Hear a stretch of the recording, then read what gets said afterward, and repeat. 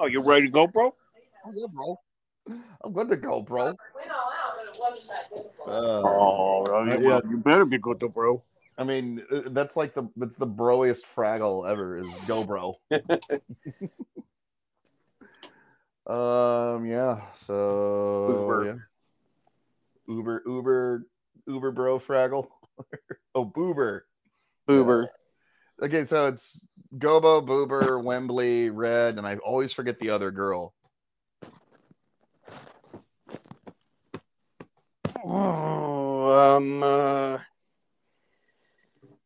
The hippie one.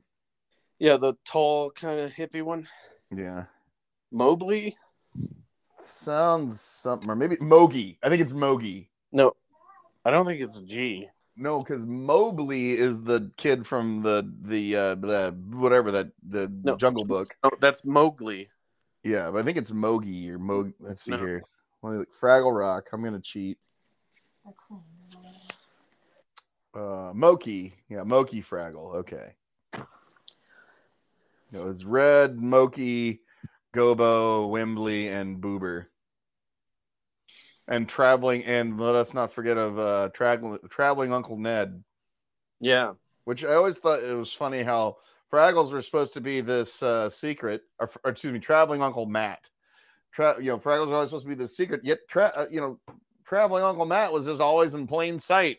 He went to the Wall of China, and skiing on one, and traveling because he'd always send Gobo a postcard of where he went. Yeah. Fraggle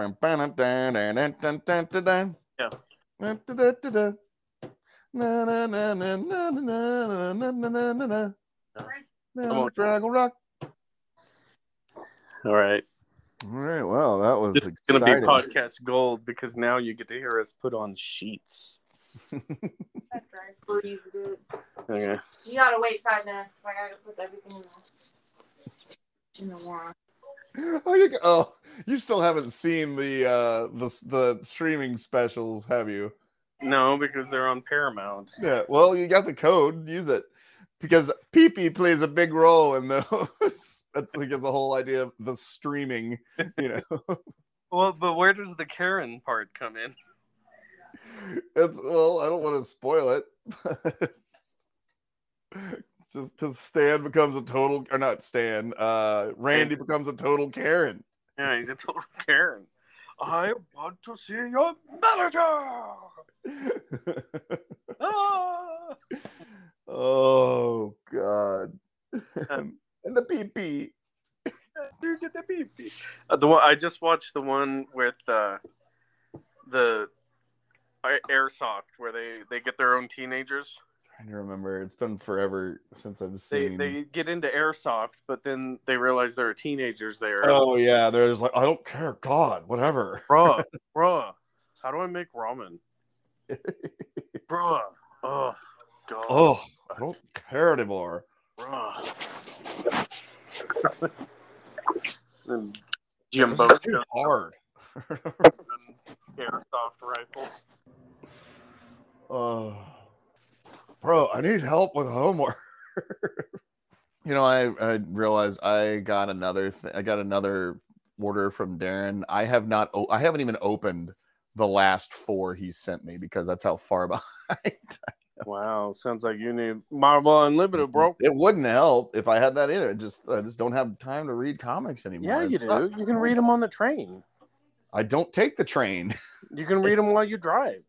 I listen to podcasts while I drive. You can read them while you listen to podcasts. I do that. Yeah, you can read them while you eat a panini. I listen to podcasts when I drive or when I'm in the shower or when I'm taking a dump. You can read them while you eat a little panini. Get your tiny lady. Get your tiny toilet paper. Some tiny toilet paper. If I get hungry, I'll get your tiny panini.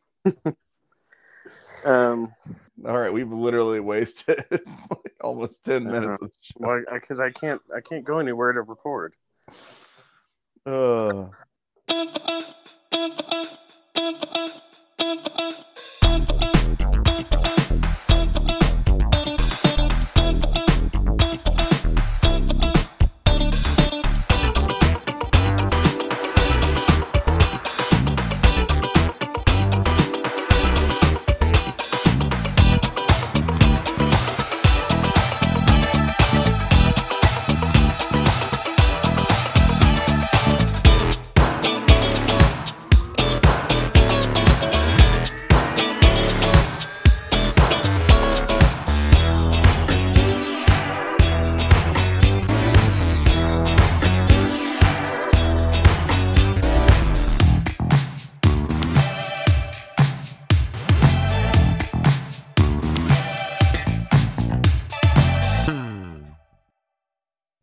All right, so my name is Caleb, and my name is Caleb, bro, and this is Jeremiah, bro, and we're pros, bro.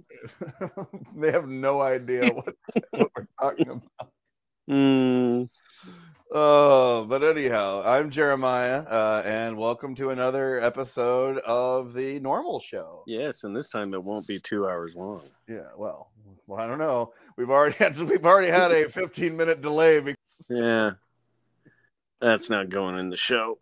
It's gold, I tell you. Do you remember my cat?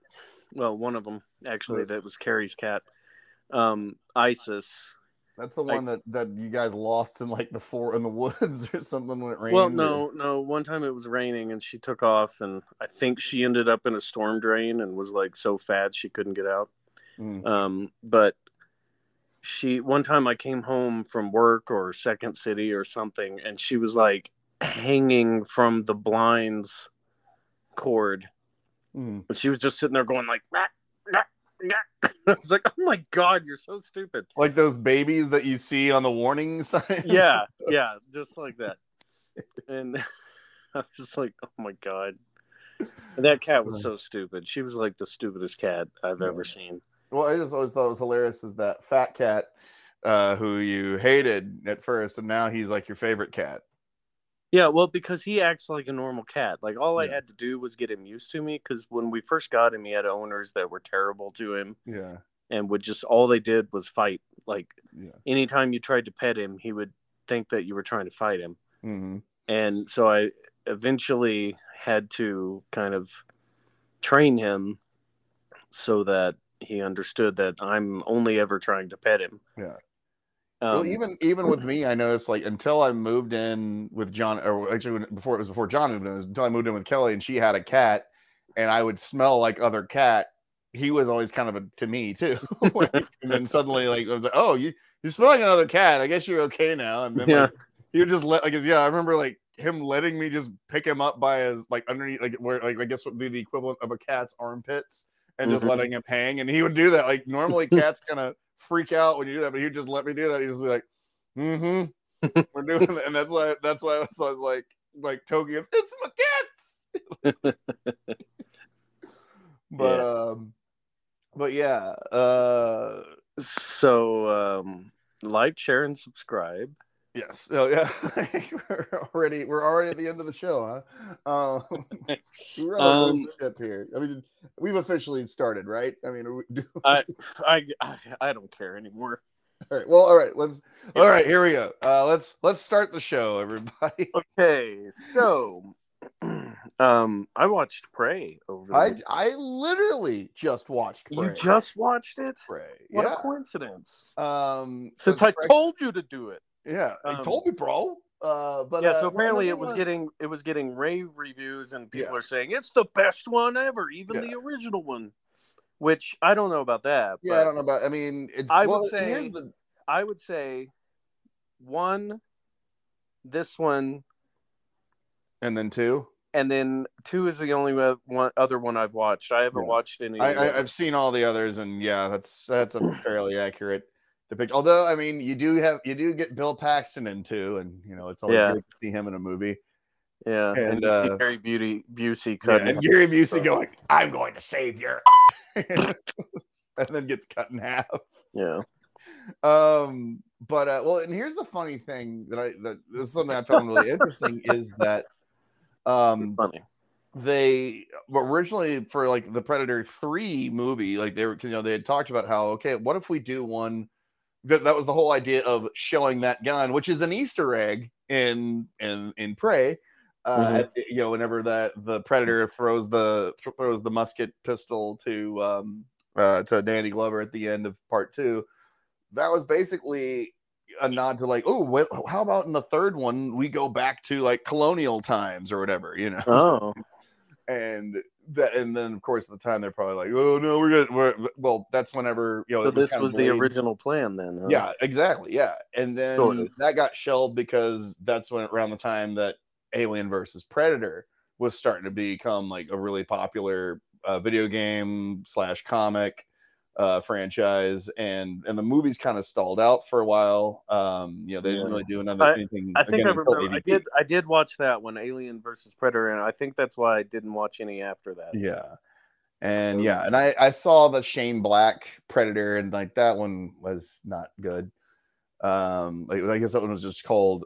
I think that one was The Predator, because the first one is just called Predator. Well, yeah, it was like Suicide Squad and The Suicide Squad. Yeah, well, in this case, then it's different. Yeah, and in this case, for The Predator, the difference wasn't good, with The Suicide Squad was a much better movie. I think it was Screen Rant. They put out a little short video that was like, was Billy the answer or the descendant of Nauru? Billy. I'm like, why? Because they're both Native American. That's kind of racist. But also, I think I think Nauru put up quite more of a fight than Billy did. Billy just kind of like, you don't even see it on camera. Like Billy just screams off camera. Yeah. But yeah, I mean, it's like obviously you know what's going to happen the whole time. Yeah, but they've clearly set it up for a sequel when you watch the little thing at the end. Yeah, the little and that also in-credit animation. Yeah, and they have to. I mean, they kind of have to at least have another one because that gun has to. Because that was something that was pointed out by Mark Bernardin, where it's like that's clearly the same gun because it has the name and it has 1715 written on it. So at some point the Predators have to take possession of that gun and then give it to Danny Glover in 1996 or whatever. I think it's supposed to take place in 97, but it was actually filmed or released in 92 or 90, I forget. But no, I mean, I enjoyed it. I definitely, it's definitely been the best sequel I've seen thus far. And I really liked the actress, that Amber Midthunder, who she was in Legion. Yeah, Legion. And that was kind of the thing, because that's the link on how she got it, because Patrick, the guy who wrote it, Patrick I'm not sure how to say his name. Eisen. I guess maybe it's Eisen. It's Aison. Would that be Eisen? Yeah, or it could be Eisen. Eisen or Eisen. Well, he was a consultant. He was a consultant on Legion, so I'm sure he was he was writing this movie, so he's probably like, "Ooh, I know the perfect person to play this role." Make you a star, kid. Yeah, well, because I mean, you look at her in Legion, and she's clearly physically capable to do all the stuff she needs to do. Because I mean, I'm assuming they really didn't, because a lot of those are one shots and stuff, or single shots. And it was all not all, but it was a lot of practical effects. Yeah. And it was something I liked that they did, in that they showed how, even because this is supposed to be 200 years before the first, or even more so than because I think the other one's supposed to be in like 87, 86. And how the Predator is still using projectile weapons. He hasn't got the blaster yet. Like he's still kind of using what for them would be considered primitive weapons, because it's in the 17th or the early 18th century. One thing I had a problem with was her little axe rope thing. Oh yeah. Her like, I throw it into a tree and I rip it out, and like Scorpion from Mortal Kombat or something. It was like, come here. I don't think that little twine rope would hold up. Well, wasn't twine. It was. No, I know it was like grass rope. Yeah. She made herself, but especially pulling herself out of the quicksand mud kind of quagmire thing. Yeah, I don't think it would have the tensile strength for that. Yeah, but Caleb, at the end of the day, it's a movie, so enjoy. It's also, at the same time, Caleb, it's also about an alien that comes down to hunt you. Right, but if we're suspending disbelief that aliens exist, then I at least want actual physics to also work the way they are supposed to. But no, at least give me that. No, it was interesting, and I liked that. I did like that one scene where it kind of shows the progression of the predator prey thing, of like, you see that ant, and then the rat comes along, eats the ant. Then you see rattlesnake sees the rat, then eats the rat, then the rattlesnake sees the predator and tries to strike the predator, and the predator just like kills it and makes a trophy out of it. Yeah, and then the dear Margaret has a thing. No, yeah. Oh, when he cuts his arm off. No, well, no, I was I was doing the old farmer and the ate the house that all in the house that Jack built. Yeah. No. But no, I mean, like I said, it was. I like the fact too that there was CG in it, but I mean, a lot of it seemed like a lot of the fighting and stuff seemed very practical.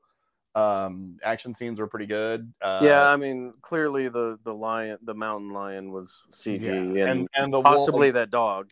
Yeah. Well, the dog was real. The dog was in every real. scene though, because there was one scene where I was like, that dog looked CG. Well, definitely the wolf. Whenever the wolf is chasing the rabbit, like that's CG. And all the effects, but the predator itself, that was all practical effect. Yeah. So that was nice. Yeah, and I like how they kind of gave this one, and like once again, like it's there. The technology's not where it is 200 plus years in the future. So his, for them, it's kind of primitive. So like the helmet looks slightly different. Like it's not really covering his whole face. Even his armor is not really on par with. I was disappointed though, because she never said, "Hey, pussy face," or never said, "You are one ugly motherfucker." Yeah. And she did. There were nods though, because she did say, "Come on, do it." Yeah, the whole thing of like, do it. And at first you think, oh, she's just trying to drown him, but then like, oh no, she's got the thing set up, so he's just gonna basically commit seppuku by accident. Yeah.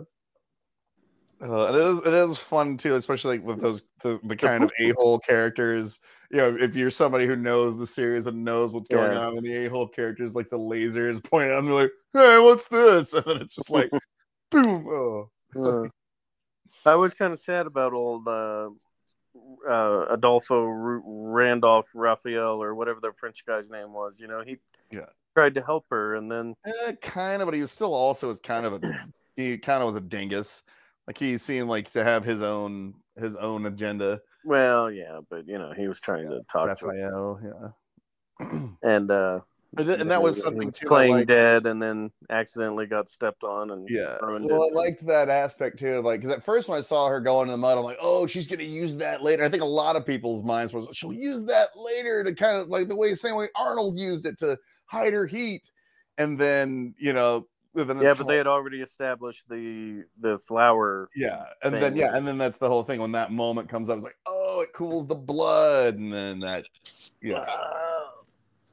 So since she's a medicine woman, she's basically an herbalist, so she knows what kind of herbs to use and stuff.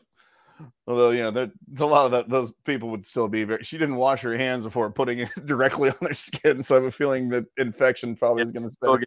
I mean, we do live in a pandemic world, so. But no, all in all, I enjoyed it. I definitely am ready for and wanting more to come. Because it's it was the first movie was always one of my favorite sort of action / sci-fi movies growing up as a kid. And it was one of the first times you ever really saw in a movie Arnold Schwarzenegger getting the crap kicked out of him. Mm-hmm. Because you're always like, oh, what could stop this guy? And well, it's a 7-foot black man in a alien suit. Yeah. Kevin Peter Hall was his name. I just always remember it because I always thought of for some reason Kevin Peter Hall. I always thought of Anthony Michael Hall, and I would get them confused, but they were not the same person at all. No. Although he did end up being pretty tall. Kevin, or not Kevin. Anthony Michael Hall. Michael Hall, yeah. Considering how he was in the movies, he was he was like always a little. Yeah. And then he ended up being this tall, kind of block-headed, like jock-looking guy. Kind of weird-looking Basically, dude. His character from Edward Scissorhands. Yeah. But no. Also, I have not talked to you since I got back from C2E2. Yeah, I saw pictures and stuff. Yeah, your videos. I'm so happy to be here. Yeah. Well, I'll say this. It was touch and go the first 2 days because I was feeling a little like Virgil. I know. You make eye contact and people like look away, and then you just kind of look down. Oh, yeah. Look sad. Although that's the thing is Virgil's always sitting down. I was standing the entire time, so that kind of forces people to engage with you. But no, like for those of you who don't get the reference, Virgil was a wrestler. Wasn't even really a wrestler. He was like the ringside, he was like the body. He was supposed to be the valet or bodyguard, the hype man. Yeah, of Ted DiBiase, the $1 Million Man. Eventually, and I'm sure he did kind of have his own thing for a little while, but he not, did, not much. There was a whole thing. There was a whole thing where he was a good guy then, and then he tried to have his own wrestling career. And I think he even when he went over to WCW, he was part of the NWO. But the thing was though, it's like he's one of those guys that you'd see at every single convention. And no one's buying anything from him, and he just looks. You just see this look of resentment on his face of just like, why doesn't anybody want to buy anything from me? and that's kind of, and also, I mean, he kind of is not from what I've understood, it's like not a very nice guy either. So it kind of you see he why makes his own bed. Yeah, like because I know like John Suntress, who's another podcaster, he does a podcast called Word Balloon. He talked about how one of the C2E2s, I guess he had a booth or a table, John Suntress did, and he walks over and Virgil's putting all his stuff there, like putting his stuff out, and he's like, hey man, what are you doing? And he goes, oh, this is well, I've already got my stuff and you can use mine if you want. And John Suntress was like, no, buddy. I paid for this. I got approved for this table. This table's mine. This is what in the program. It's all about location. Like, and also like in the program, this is where I'm listed. And so talk to the people who were running C2, and they made him move. So he's kind of he's that kind of guy. But no, as I was saying, I kind of felt like that because I mean I was getting a few nibbles, a couple bites, and then for like Saturday and Friday and Saturday, but I wasn't really moving at the level moving books at the level I wanted to move them. But here's the weird thing: Sunday, which is typically the slowest day, I killed. Because I was just like I was just about I got to make table back. That's when today. All the suckers come in. Yeah. Well, no, and that's the thing is I lowered my price on the book. I was selling for. Normally, I sell them $5 per issue. Because it was the con, I was like, okay, well, I got to make table back. So Friday and Saturday, I'm going to sell issue 1 and 2 for $7 a piece, or you can do 2 for $12. And then I had the special edition one that we had printed, which, oh boy, that was a nail biter because that literally came in Friday while we were at the show. Yeah, I saw it. It looked great. Yeah, Angelo had to leave. And he had to go to the office because he had it sent to his office, had to go to his office, pick it up, and then bring it back. And that's done by a guy. Well, we talked about it. We talked about it. And it was so that was Jack Dunn that's the name he goes by. It's a pseudonym, but I will respect his wishes and say Jack Dunn. Nom de guerre. Yeah. But anyhow, nom de plume. That's what I was selling that one if you wanted that one in issue 2 on the first 2 days for like $15 because I was selling that one for $10, and then so I took off $2 if you wanted to buy them as a pair. So then I was doing okay, but then on the last day I took the original 1 and 2 and I lowered them back down to all right, you can do 5 a piece or 2 for $8. And then suddenly they were moving like gangbusters. And the funny thing was, and this happened at least 3 or 4 times, people would come up because this just shows how it pays to put your description up on when you're on the Artist Alley, put it up on the web, put your description up on the website, because several times, like I said, I had people either come up saying, my friend wanted me to stop by and pick up this book Ashes. I was like, all right, I don't know. This is kind of weird. And then another person came by and they're like, oh yeah, I saw your thing on the website. I really want this book. So like, well, see, what I did was I went on TikTok and I made a new TikTok challenge. Oh yeah. Yeah. So everybody, they were just TikTok. I mean, they gave me money, so whatever. That was the challenge. Oh, it's kind of like the guys from the Dana Carvey show, like Dana Carvey and Steve Carell, and they're on the Daily Carvey show, where they're the drive-through guys. Yeah. What's like? Would you like to buy or buy tickets to a Broadway show? And they're like, all right, that comes to we'll have 2 tickets. Yeah, and then it goes, all right, and here's the money for your tickets, and then they give them the money, and then they run off. And he's like, goes to give them their tickets. They're like, where the hell did they go? And like, we got them. Did you see their face? Yeah, and eventually they figure it out, and they're like, oh. And they're like, oh. Wait a minute. But no. So yeah, Sunday, and I can tell you like the exact moment I made table back was like around like 1 p.m. Because as soon as I did the numbers and I made table back, I was like, all right, I need to leave. I need to go find some indie places to give them the book so that I can at least submit it to them. Hopefully they will, they'll take it seriously and get it back. And I talked to a couple publishers. I don't know how well I did. I mean, all I can do is give it to them. And I gave them issue 1 and 2, kind of gave them my spiel on it. And they said, we'll put this in submissions. And of course they were at first they're trying to discourage me because like, well, even if we do it now, we won't be able to release the book until probably like 2023. And I'm like, that's fine. Yeah, that's next year, bro. Yeah, that gives me plenty of time. Gives me and Angelo plenty of time to at least finish issue 3, and then gives me time to finish, the next, the next few issues that I have to write the scripts for. It would still be what, like 5 issues in one? Like we're actually 6. We're like that's where I basically have plotted it out to. Almost done with issue 4, so I'm basically 2 and I'd say an 8th more issues to go. That would be plenty of time. So that was, that's what one of them said. Another one was kind of like, oh yeah, sure, we take submissions. So I knew I had kind of an in there. So I didn't tell the guy then, but then whenever the person who was my in, who has a book that they publish, I said, hey, by the way, I dropped my book off at this publisher. If you want to go by there and like say, oh, hey, I heard my friend drop this off.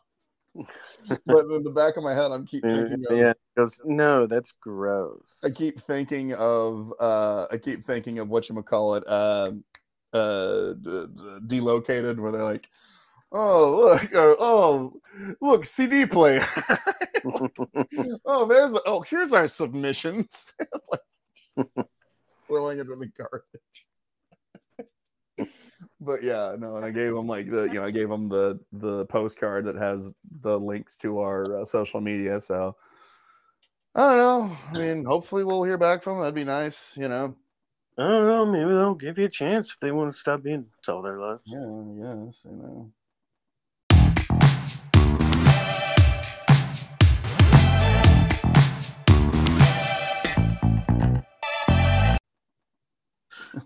All right.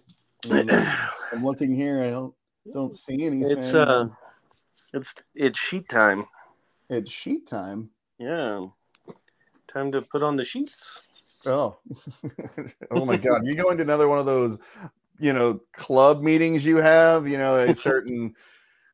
But yeah, other than like I said, it sucked because I couldn't really explore the show like I have been in other years, because like I said, with the exception of going to the bathroom or grabbing something to eat or drink, I did not leave my table, and because I was like, I am not leaving until 1 p.m. on Sunday, because I was like, I am not leaving the table until I make my table money back, and that's kind of what you have to do. Like, you have to be there, and it's all about just getting that back, and then after you finish that, okay, now all I make, and now it's all profit, which, I mean, I mean, it wasn't fantastic. My profit wasn't fantastic, but I was glad that I left with a credit and not a debit, because there are people I know who didn't even make their table back. And so I'm lucky enough to be someone that did, and then made, it was not much, but it was more, it was money that's going back into the comic, or enough to buy another run if I want. So yeah. And there really wasn't. That was the thing, because like this was kind of like their, like this and the last one. I feel like they're kind of like they're contractually obligated, like so they can keep the space shows. It was not. I mean, it was interesting. Like they had like Rosario Dawson, I think was like the biggest name there, because they had all the Star Wars people, like all the Disney Plus Star Wars people, like the girl who played Princess Leia was there, and the Grand Inquisitor, and then the other Inquisitor, the one that was that turns out to be good, I'm talking about. Well, she wasn't good, but she's at the end she's good because she can't kill Luke, remember?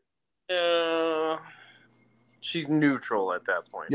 You're splitting hairs, Caleb. But anyhow, but the good news is episode. What's that? Like that Bugs Bunny episode, splitting hair. But the good news is that they announced that C2E2 is so for 2023, it is going to be back in March, April, which I'm glad, because I think that was another reason why this one was kind of an odd show, because of the timing of it, because it's right after San Diego and a slew of other things like Gen Con was going on. But even in the city, there was a horror festival that was going on in Rosemont, and then there was also what else was it? Market Days, which is sort of like Pride in late August or early August, I should say. So a lot of people, like a lot of cosplayers, a lot of people like that would go to that or go to Gen Con. And yeah, so it was very congested for them to kind of do this, and as I said, right after San Diego, a lot of like the major player people were kind of like, it just did this show. It's a little too close, So, but yeah, hopefully, well, I'm hoping that I get a table, because now it's going to be back at its normal time. But now that I have tabled, it does look a little better, I think, to the people the jurors who decide who gets tables and who don't, So, yeah, we shall see. See you at C2. Oh, so this was something that I did think was kind of funny that happened to Angelo. I mean, it's not funny it happened to him, but just like not funny, haha. But so I gave him my pro badge since I got since I qualified for Artist Alley, and so because he had the pro badge, he had to go the long way through security when he came in, and then eventually we just decided, all right, just let me know when you're here, and I'll take both badges and get you through the security, the faster security. But I guess because he had all his his stand, and he had everything like that with him. And there was some friggin' jerk like security guard there who this was the best part of his life, or this is the best career he's had in his life, because he's one of those failed football guys who pushed what he would call nerds around in high school, and his life didn't turn out the way it was, or the way he wanted it to turn out. And decided, oh well, I'm gonna this Asian dude, with all the stuff, I'm gonna like set him aside and use my power trip on him. And I guess he had a dog. He's like, sir, stand back, sir. You need to stand back. We're gonna search your bags. And it's ridiculous. And then what's funny is that on Sunday, whenever I got him through the faster security check, and like I was just kind of like standing around, and the guy and Angelo pointed out, he's like, oh yeah, that's the guy. And he looked at me and he just kind of like looked away, like, yeah, and he just looked like a meathead butthole. I'm the guy. Yeah, whatever, bro. He needed to check his privilege. But yeah, That was C2E2. Cool. Have you? I think you said, I think we talked about this a little bit before we recorded. Have you seen The Sandman yet? Watched the first episode. Which really, honestly, like, you kind of have to see like at least 2 more to really get what the show is about, because through that first episode, you're basically, he's just silent. Like, he doesn't really have any lines. He's in prison through most of it. What's that? And very naked. Yes, silent. And I will say this though: when you look at how Morpheus, the Dream Lord, looks in the comics and the actor they picked, it's almost uncanny how much alike they look. Yeah, it's like I want to say 7 or 8 episodes in, so I only have a couple more to go. But no, it's enjoyable. Like, I never really read the comic, but I know, like, its huge influence and the fact that it won what was it? There was an award. Because I remember on that documentary that the comic book Superheroes Unmasked, when they started talking about that, it had won some literary award. That then the next year, whenever the award came about again, they decided to change the rules to where it wasn't the Hugo, was it? Yeah, I think it was the Hugo. Yeah. It was the Hugo Award, and how Neil Gaiman talked about how it was kind of a bunch of BS, because that's like, having a thoroughbred win and then just like breaking its legs, but no, I guess this is a critically acclaimed comic series. And for years, they've been trying to get it off the ground, but just haven't been able to. And finally, Netflix, I guess. Well, and this is the thing: it seems like he's getting all his properties off the ground right now, because we got Good Omens, we've got and American Gods. Yeah. And it's so he's raking in. Well, and the funny thing is that Warner Brothers or HBO Max turned the show down. That's why it's a Warner Brothers property on Netflix. Because I think there's somehow he got himself in the deal of, like, they can't do it without him. Like Neil Gaiman has, I don't know if it's because it was a Vertigo book or what, but yeah, there is some deal he has where it's like they cannot do the Sandman property without his blessing. And yeah, I think that was also for years why it didn't get made too, because he's like, that's got to be the way I want it to be. Yeah. And it is like, I really do like the show. I think it's kind of interesting as far as fantasies go. And Patton Oswalt is, although you probably haven't seen it up to that point yet, where Patton Oswalt is his new Raven. Oh, he's Matthew Raven. And I think you can see it on, like, if you watch at the end of episode 1, which I had to actually watch twice because I think I was a little too inebriated the first time I saw it, because I was like, this was after night. This was a drink and draw night, and I remember coming home, like, Sandman premiered, and then watching it and then being like, I don't remember what happened. But can you honestly say you remember what happened in any show you've watched? Like when you watch a whole bunch all at once? I don't know. Well, and that was the thing, is I only watched the first episode of that the first night. That was just way too wasted to, like, towards the end.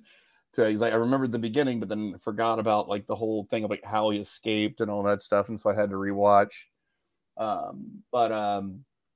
But yeah, it's also interesting because they kind of do the same thing that Westworld does in there, where there's a lot of time jumps, and sometimes you think something's happening now, but it's actually happening in the past, or it's happening in the future, type of thing, because he's dream everlasting, But no, I'm enjoying the show. Like I said, I'm about 2 or 3 episodes away from finishing it. I'll probably do that, although I'm debating whether or not I want to do that, or I still haven't watched the season or series finale of Better Call Saul, because I don't know if I want it to end.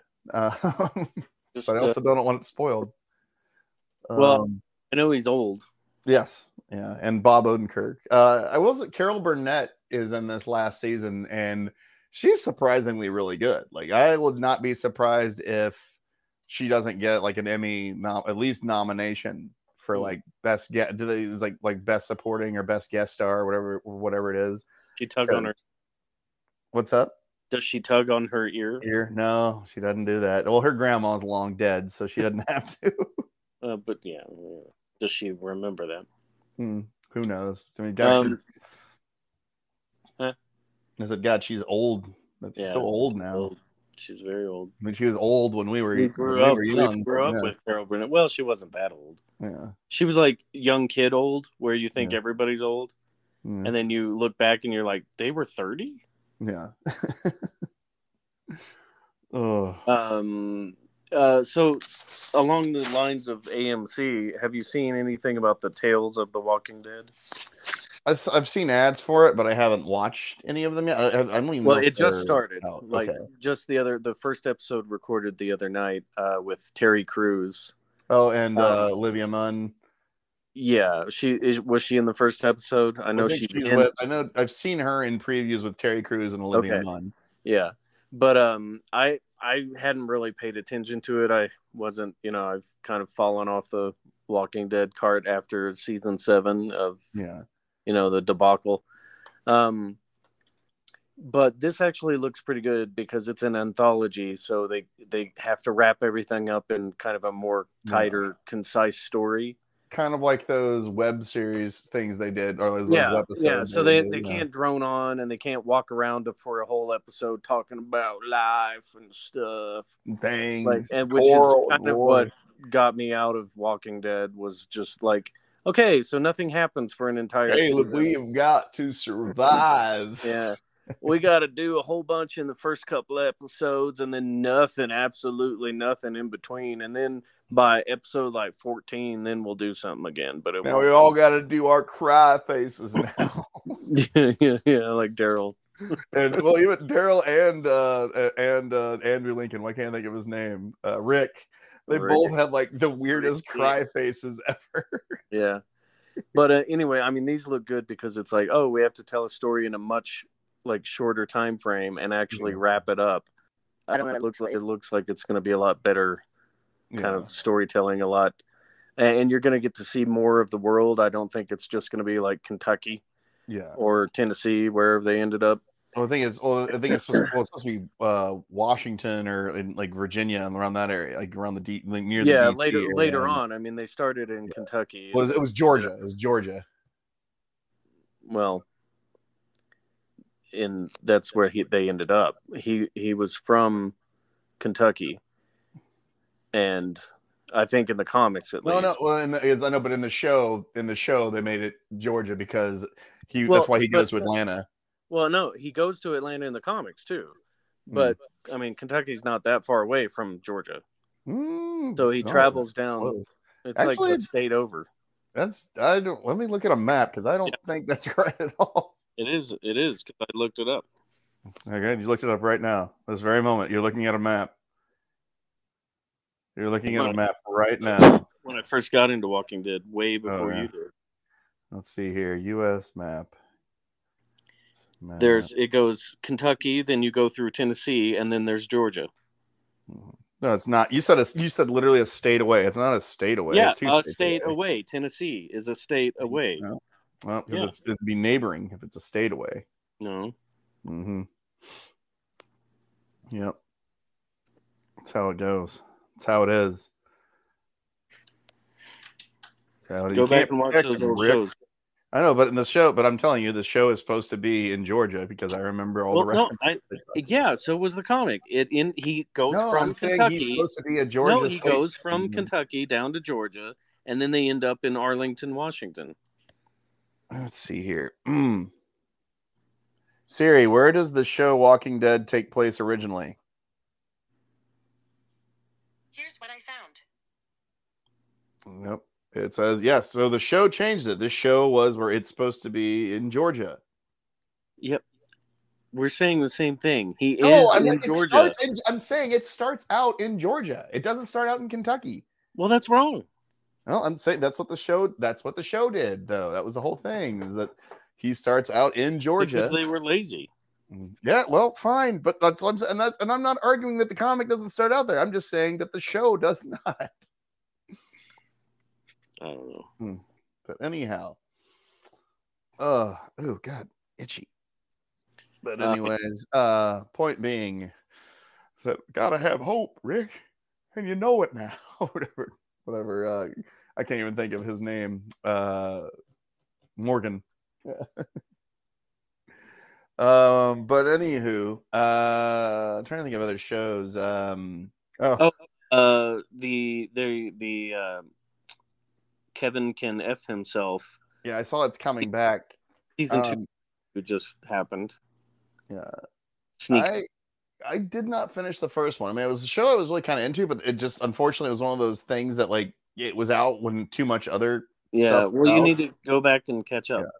I mean, I like the concept. I like the fact that it was inspired by the fact that Kevin James fired that other the lady from what was her name? Erin Hayes. Yeah, like he fired her so he could get Leah Remini back, and it was just like how it was like a miserable experience working with him. Yeah. But yeah, go back because the ending is pretty good. Yeah, well, and I guess it's only going to be this. It's just going to be 2 seasons. I guess it was designed to just be 2 seasons. It wasn't meant to run along. Yeah. Well, but catch it. But yeah, what's that? Ketchup. Eat that ketchup nice and good. You gonna eat that ketchup? Look at that dog. No one knows what the hell we're talking about. Ketchup. So stupid. Oh man, it's a wonder that neither you or I are high right now. But no, I'm trying to think as far as other entertainment. Oh, well, we didn't talk. This is something that has been going on that we probably should talk about. Like, hey, you like Warner Brothers? You like all the movies and shows? You like how they can't handle their own property? Yeah. Well, I got some bad news for you. Apparently, the people who own Discovery, which I thought Disney owned Discovery, but I guess that's that's Geo Animal Planet. Well, yeah, Nat Geo and all that. Yeah, which for some reason I thought was connected to Discovery, but I guess not. But yeah, apparently Discovery has decided to shelve several projects that they've spent, several $1 million on. Well, the biggest one was Batgirl. Yeah, which was ready. It's ready to go. It's ready to go. It's done. Yeah, and they're like, no. Or like there may have been like a couple post things they had to do on it. But yeah, it was pretty much like friggin' I think 90% done. And I mean, it's more done than the failed like Fantastic Four movie from the 90s. Like it's ready to go. Yeah. And they can release it now without the editing and it would be done. And they don't want to. No, we don't need this because there's some tax write-off they get if they don't ever release it, and that's the agreement is that if they don't ever release the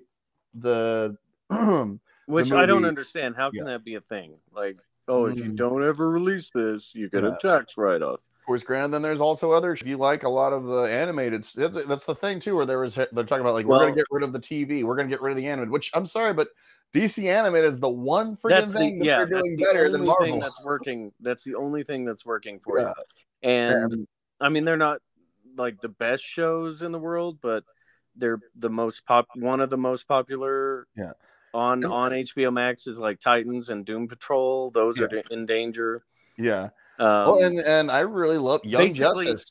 Basically anything that is an HBO Max original is in danger, because what they decided to do was, because nobody wants Discovery Plus because it's all just a bunch of HGTV, like just DIY crap.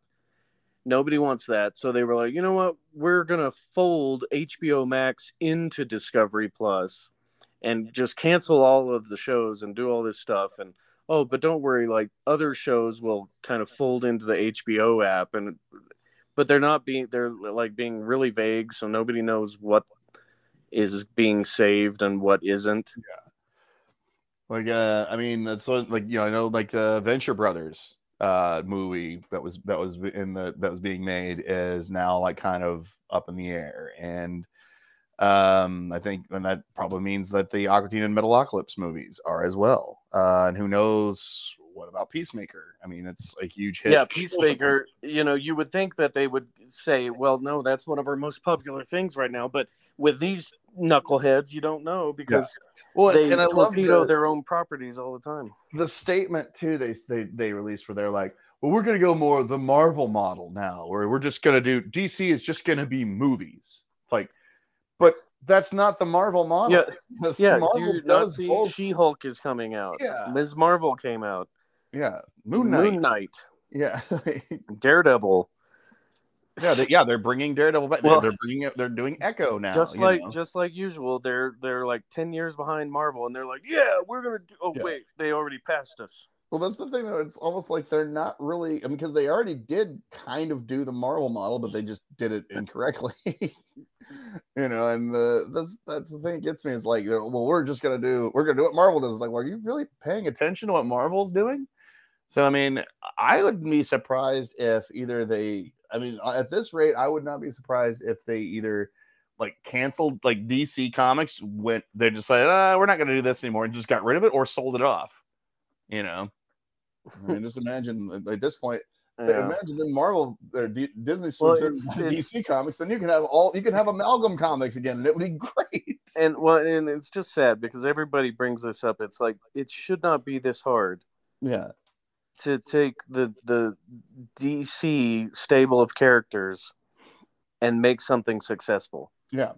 But they cannot do it. I don't know what it is. I don't know why. Yeah. What it is about them, but they cannot handle their own properties. They can't figure out what tone they want to tell the story. Whereas like Disney and Marvel have really just have cracked that code where it's like, okay, yeah, we can make this one kind of fun. We can make this one a little more serious, but not too serious. This one's going to be dark as hell. Yeah. So like they know how to run the gamut of it. And DC, like, well, here's the thing too, that I always think is hilarious is when like this is Disney's takeover of Marvel and you can even argue with Fox, versus Discovery's takeover of Warner Brothers. Is that when Disney bought Marvel and Star Wars and Fox? Yeah, they were like, don't change it. We're gonna be laissez-faire about this. We're gonna let you guys. We bought you because we like what you guys do. Right. So keep doing that. Yeah, it ain't broke. Don't fix it. Whereas, Discovery comes in, it's like, well, we're going to look at this from a business point of view, blah, blah, blah. Not a very we want to take this old Victorian home and we want to do a mishmash of mid-century modern, of Art Deco. Let's tear down that wall and that wall. Queen Victoria. We want to do craftsman style. And we're going to do it room by room. Yeah. But I like the idea of let's tear down that wall, then that wall, then that wall, then that. Oh wait, that was all the walls. Yeah. Now the ceiling fell on us. Oh God, but yeah, I don't know. I mean, whatever. I mean, and the thing is, I don't know if even fan pressure could work because there was sort of the fan pressure about or at least the Snyder cut, but this isn't even about that. Like the. Well, yeah, and that's long gone. Yeah, like they're never going back to that just to spite everybody. Yeah. Like even if that were to work, they're like, no, just to spite you. Yeah, take that, nose. Yeah. But yeah, I don't know. So it's funny because when I was watching The Offer show on Paramount, there's a thing where after they're trying to get rid of Robert Evans and this other guy. Oh God, what was it? It was the character that Colin Hanks plays, and I can't remember his name, but he's this more of like this business guy, and as opposed to like a guy who really understands the industry, and he's just like, we're gonna cut off 2 hours of it. We're gonna cut 2 hours away from The Godfather, and then starts making all these other choices that seem really bad about like, well, why don't we greenlight? Or they're like, oh, there's this movie, Paper Moon. It's like, I don't really care for this movie. Let's do Herbie the Love Bug or something like that, because audiences love to laugh, or whatever. Like, he was just like making those kinds of choices. And so it's just kind of like, that's what it was funny, because I was watching that episode around the time that the news broke. I'm like, wow, this really mirrors that. So I think that's the problem when you have people with, and like the whole idea of focus groups and all that. It really takes it takes away, what art. Yeah, exactly. It's like that's the whole reason why current shows are working, because the business people are letting the creative people be creative. Yeah. So and DC or Warner Brothers and Discovery still following that old model, like, no, let's get our hands all up in this. Yeah. So I don't know. I mean, I hope that they'll come to their senses, and because it doesn't really even make sense from a business standpoint, because they, like, we were talking about how like their stock dropped like tremendously after this news came out. So it's like, I mean, I hope they come to their senses and then realize, oh, this was a huge mistake. Okay, let's rethink this, But what do I know? I'm just a guy who writes comic books and pours people alcohol. Yeah.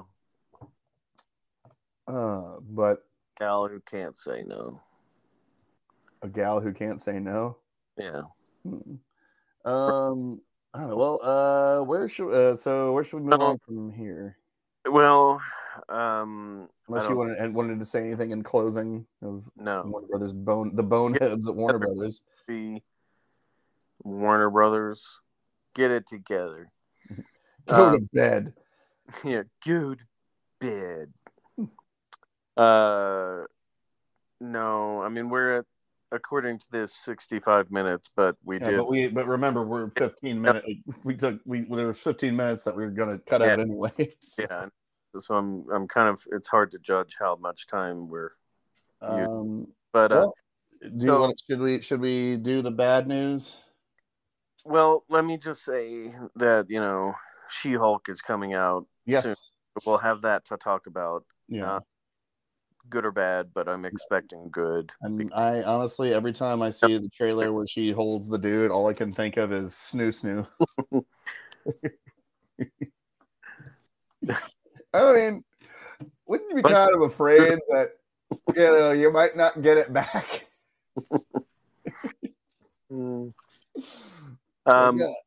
But anyway, yes. That's all she does. And that's the series, is like she just keeps going back to court of like men that she has castrated. Has to keep representing herself in court. Yeah. Well, apparently there's, they keep saying, well, I saw this article the other day, originally they said, yeah, you're going to see a whole bunch of Marvel characters come in and like make appearances. Not anybody like famous though, but like very kind of like B and C listers. Yeah, so I'm expecting maybe we'll see Paste Pot Pete at some time, or maybe the Porcupine, or some of those kind of guys like Jack O'Lantern. Yeah, just guys that they can throw in there. But yeah, it was saying like one of the characters the writers really wanted was Tom Holland, Spider-Man, to show up, but they were told no. Like, of all the Marvel characters, you definitely cannot have that one, because it's still technically Sony. Yeah. Or it's the agreement. Yeah. Well, I mean, clearly we're going to get Matt Murdock in there, and I mean that one makes the most sense because he's also, a lawyer. Yeah. But and it looks like I like the fact that it does look like they're going to be doing like the John Byrne, she breaks the fourth wall thing, because like she has like the little aside to the camera, like, here comes trouble or whatever. Yeah, she was Deadpool before Deadpool. Oh, yeah. Always did that. Her comics always did that. I'm not sure how I felt about that though. Mm. I guess that's how she started out, but I mean, does she still do that? I mean, granted, I haven't read the She-Hulk thing, so I don't think so. I haven't read the current one, but I don't. Most of the ones. I mean, it's very vague if that's going to be a continual thing or if that was just an aside, just from that trailer. That could just be one aside they do as a reference, and then like you might have like Bruce go like, "Who are you talking to?" or something like that. For all we know. But yeah, and it's definitely the effects. Look a lot better than they did from that first trailer. It's not great, but yeah, but still, I mean they're better. But it's like every shot of her is in shadow. Yeah. Like even when she's out in the sun, it's like, oh, her hair is creating a massive shadow. But wait, the sun is coming from in front of her face.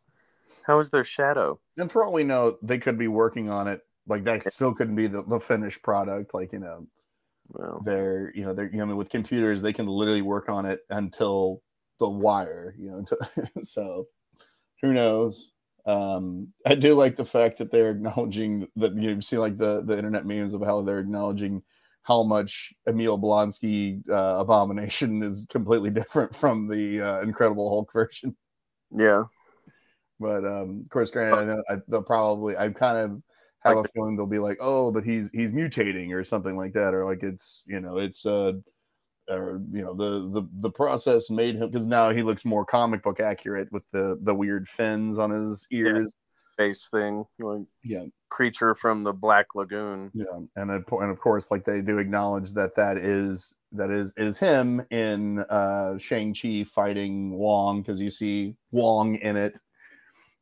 And he calls him Emil. Yep. And man, he got old. I can't even think of his name, the actor.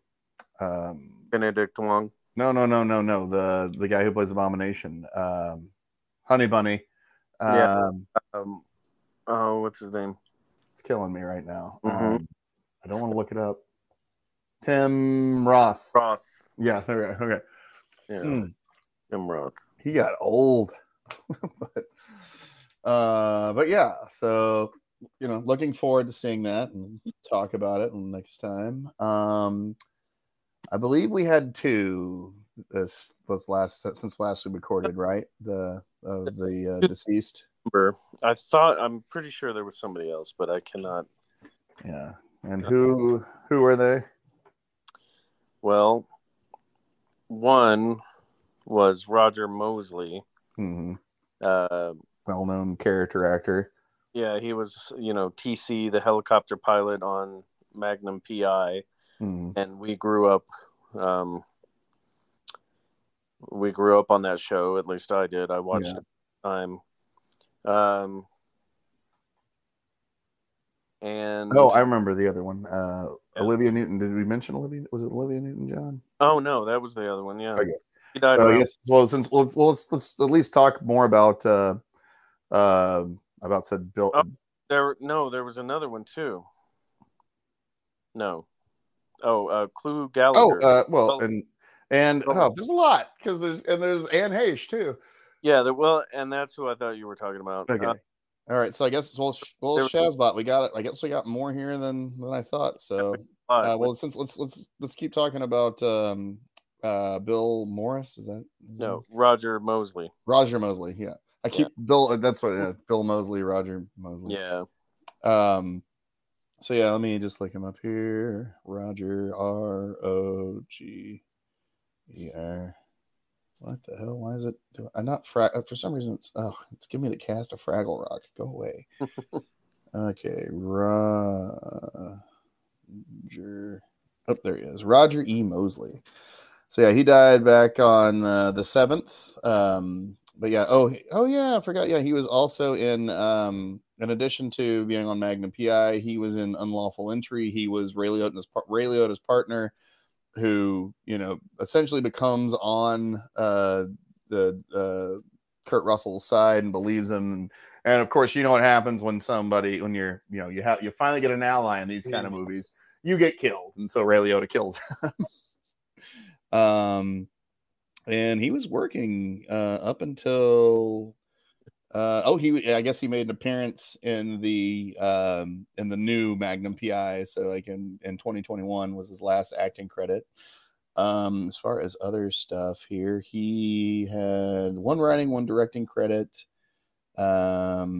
He was, let's see if it says, apparently, well, this is kind of ironic because this is how somebody else on our list passed away. He died from injuries from a car accident.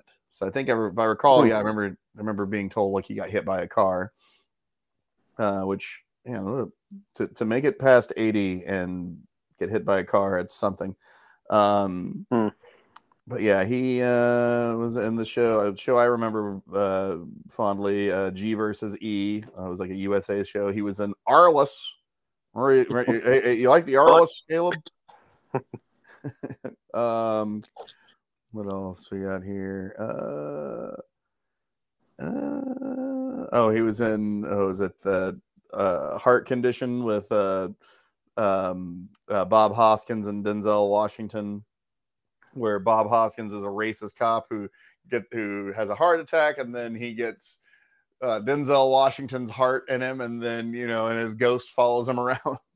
So it's a movie that got made, kids. But yeah, he was 83 years old. He had 70 acting credits. It's like I said, he was one of those guys. Like I said, we've been losing so many character actors as of late.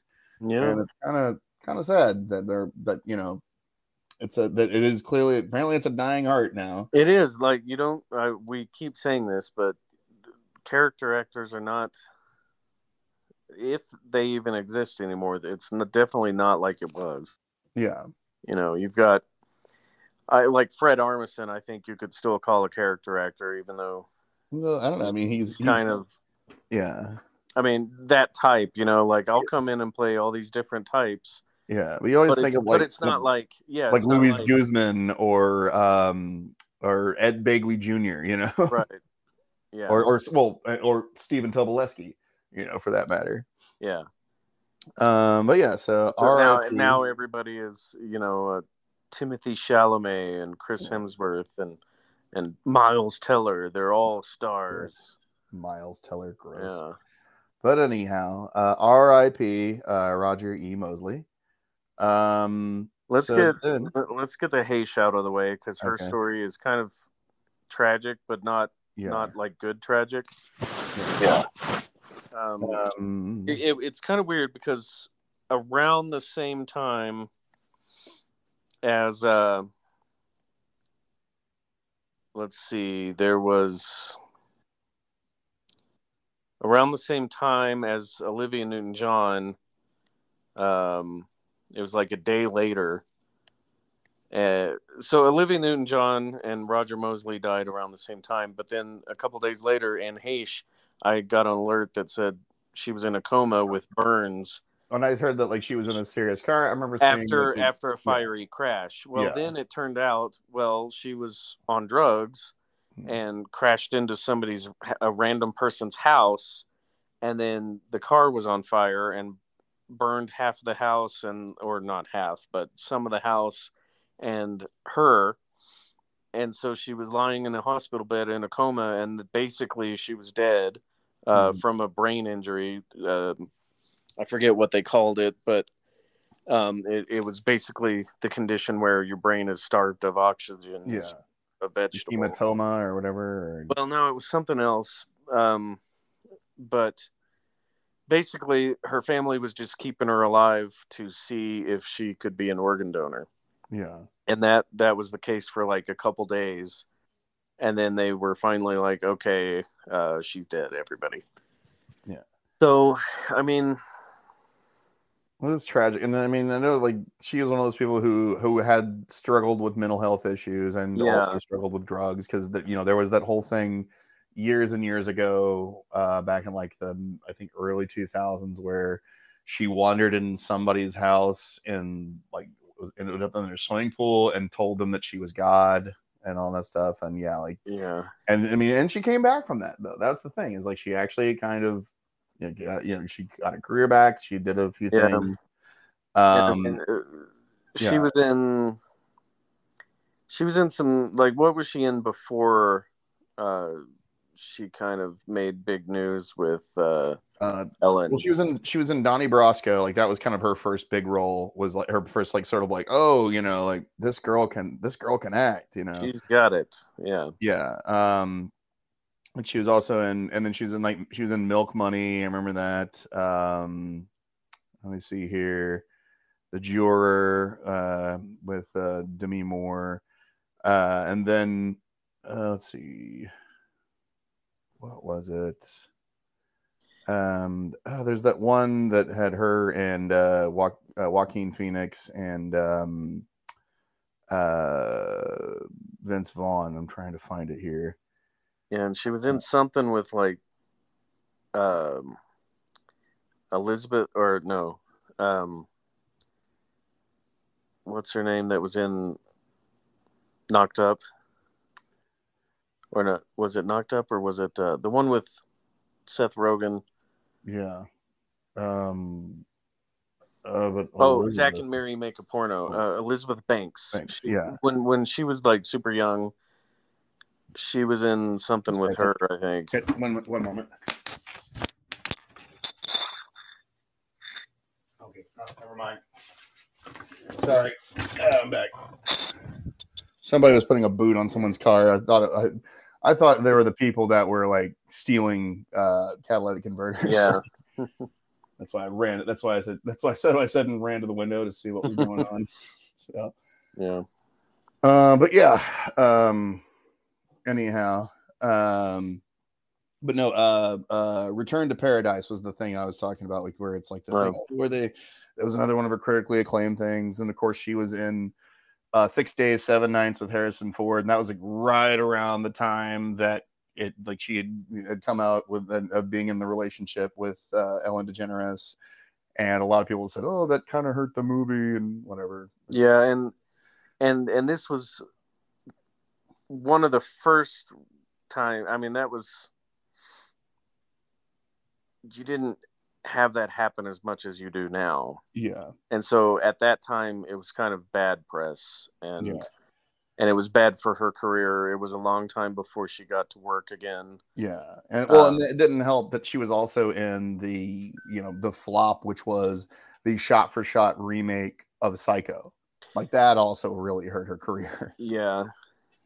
But no, she came back. She worked steadily after that. I mean, oddly enough, she kind of made the transition once again to character actor, because she was in all these sort of roles and she's recognizable, but they weren't necessarily starring. And she had memorable roles in like The Other Guys, and she played Lois Lane in Superman Doomsday.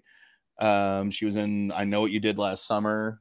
She plays like the sister of one of one of the victims. And I was trying to look through here. What else?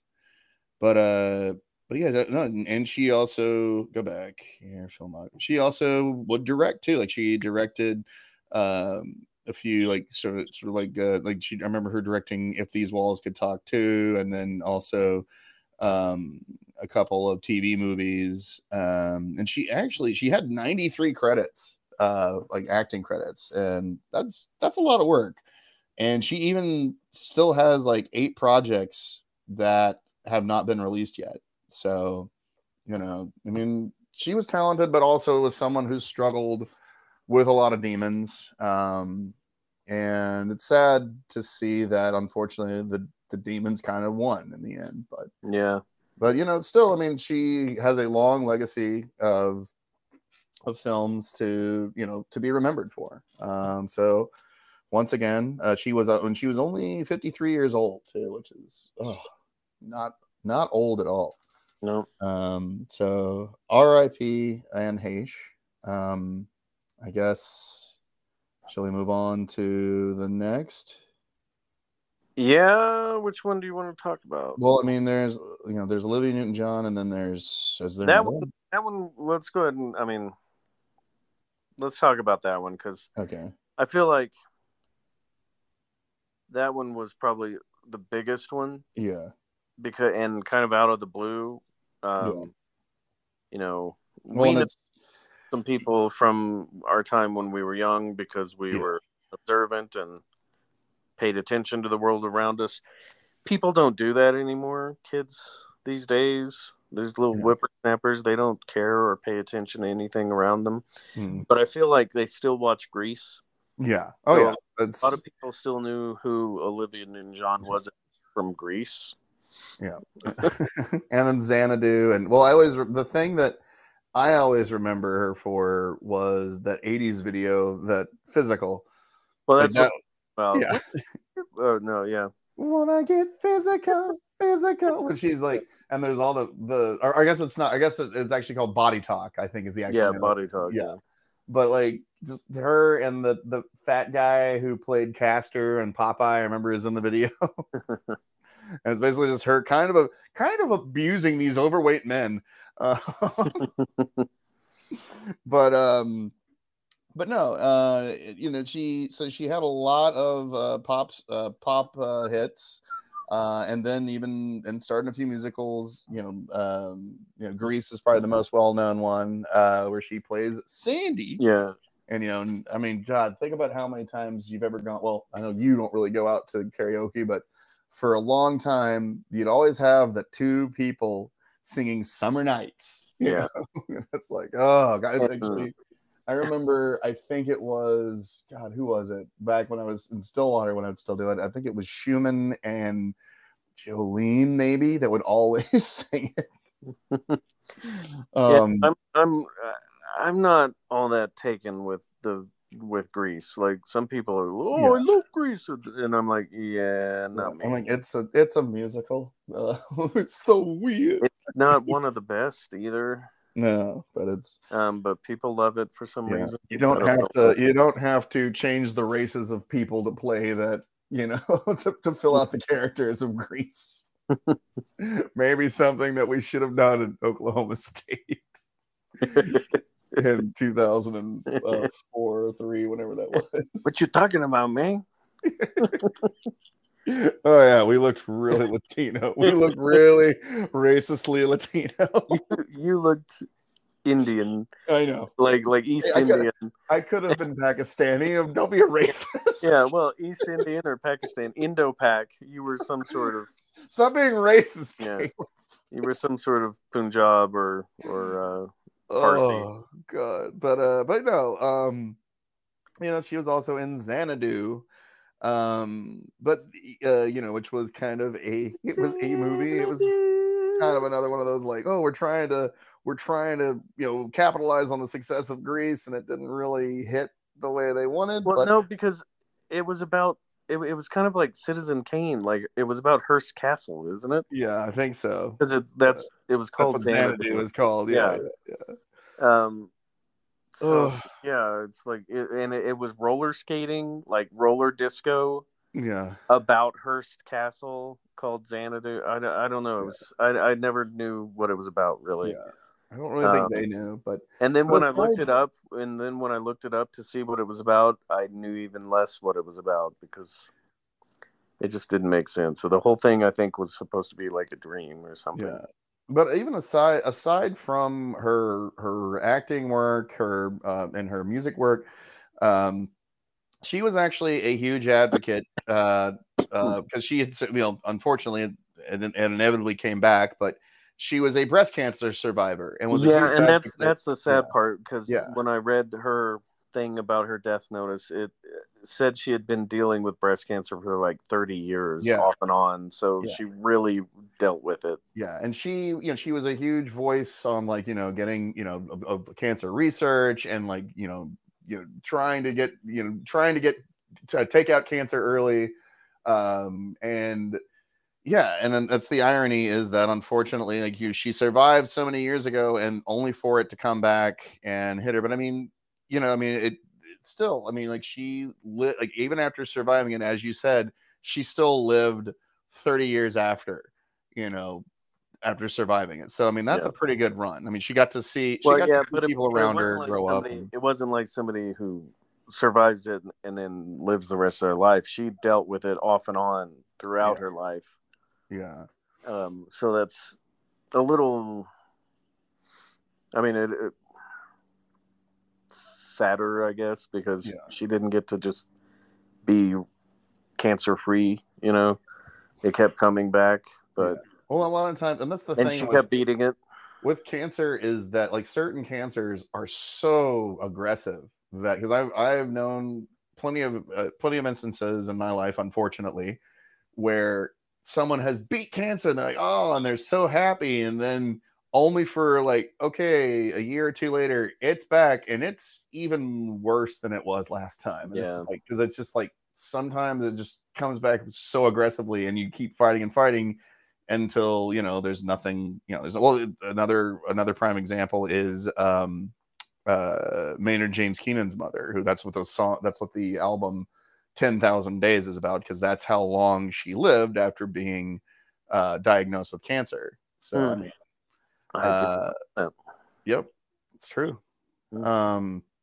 But anyhow, Olivia Newton-John, she was 73 years old. She died on the 8th. So yeah, she died like literally a day after Roger Mosley.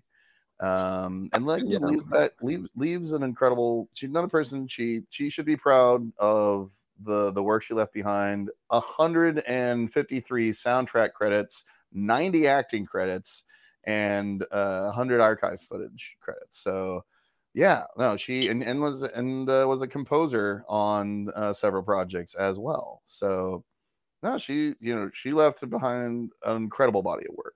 So R.I.P. Olivia Newton-John, you will be missed. Was there another person? Clu Gulager. And he's if you're a fan of Living Dead horror movies, you know who Clu Gulager is, because he has one of the best scenes in Return of the Living Dead. It's the scene in which the tar man gets his block knocked off. In fact, that's what Clu Gulager even says, like, open the door, I'm gonna knock its block off. But he was actually he was in Oklahoma, an Oklahoma actor. Yep, Holdenville. Yep. Got his start, I think one of his first, I forget if it was his first movie or definitely one of his first, was The Last Picture Show. And he had 165 movie credits. He, like I said, he's another one of those just always working actors. I'm trying. Let's see here. Got his start. Like many people, actors of his generation, he got his start on television. He was on like the Goodyear Playhouse, where they would do like stuff like Our Town and all that stuff, like live productions of Our Town, or Death of a Salesman wasn't a thing there, but stage plays. And then he was also in Wanted Dead or Alive. Was in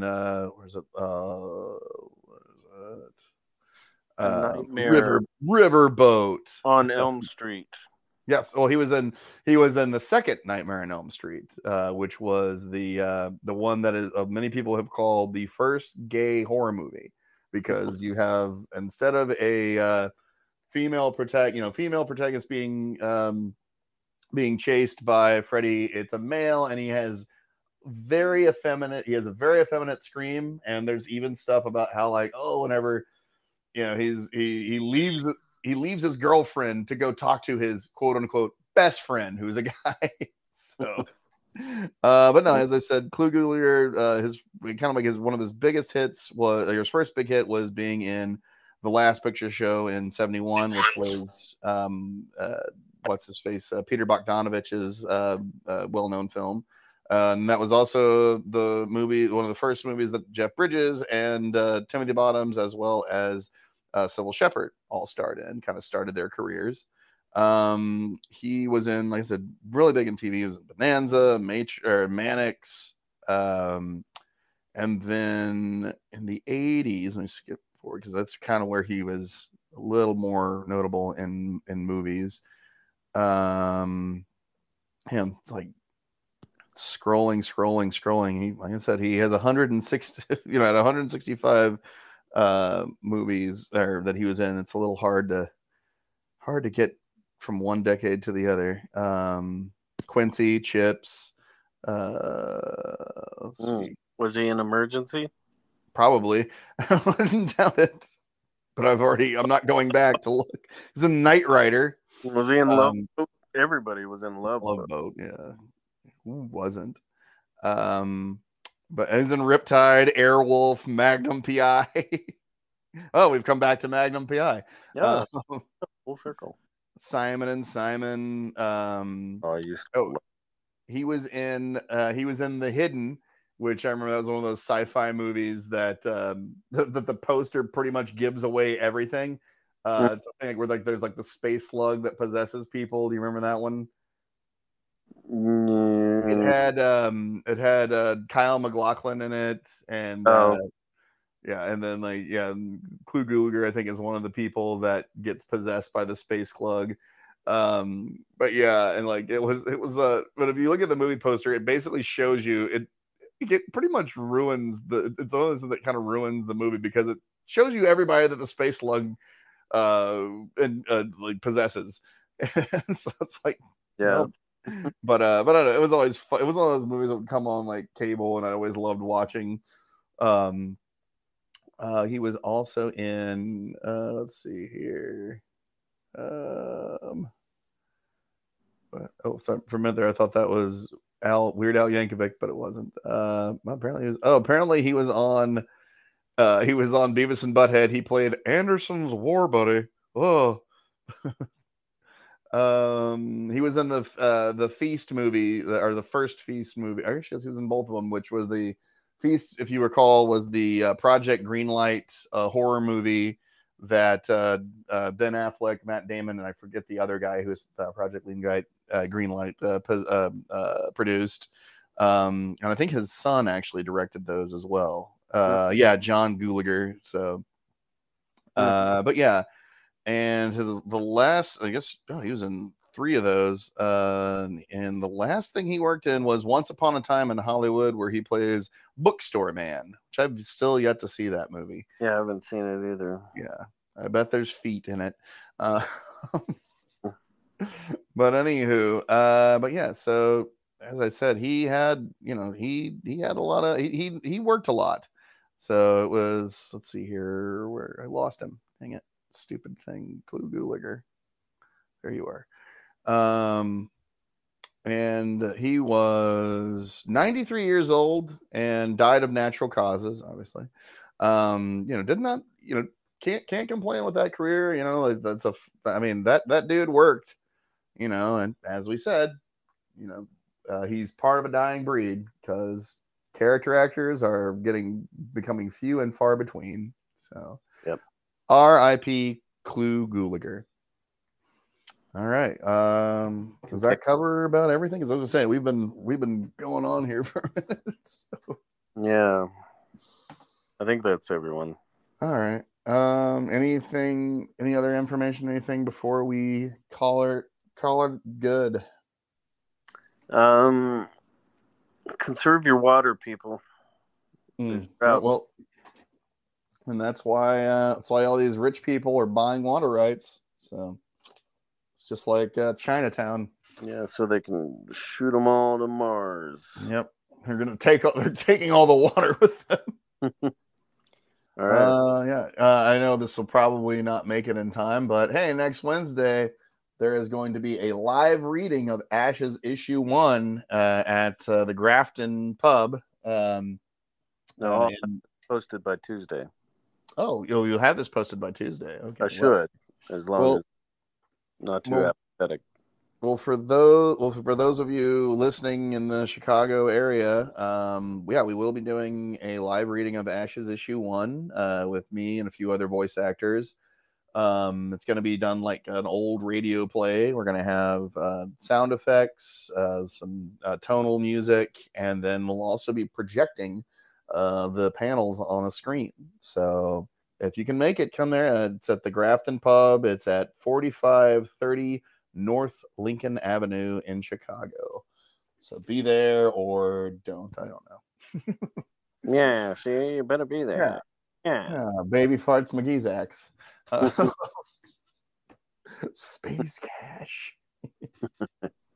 All right. Well, I guess that's it. So thanks for listening to us, folks. Remember, if you like what it is that we do here, please remember to like, subscribe, and most importantly, share this podcast with others. It's the dog days of summer. What else are you going to do, you know? Yeah. So back, you can pack us in your kid's lunchbox, and they can play it at lunchtime. And they'll wonder, why does that guy get beeped so much? He talks funny. He's got a dirty mouth.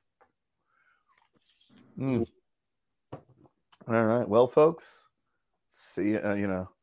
You don't have to go home, but you can't stay here. All right. Bye. Bye.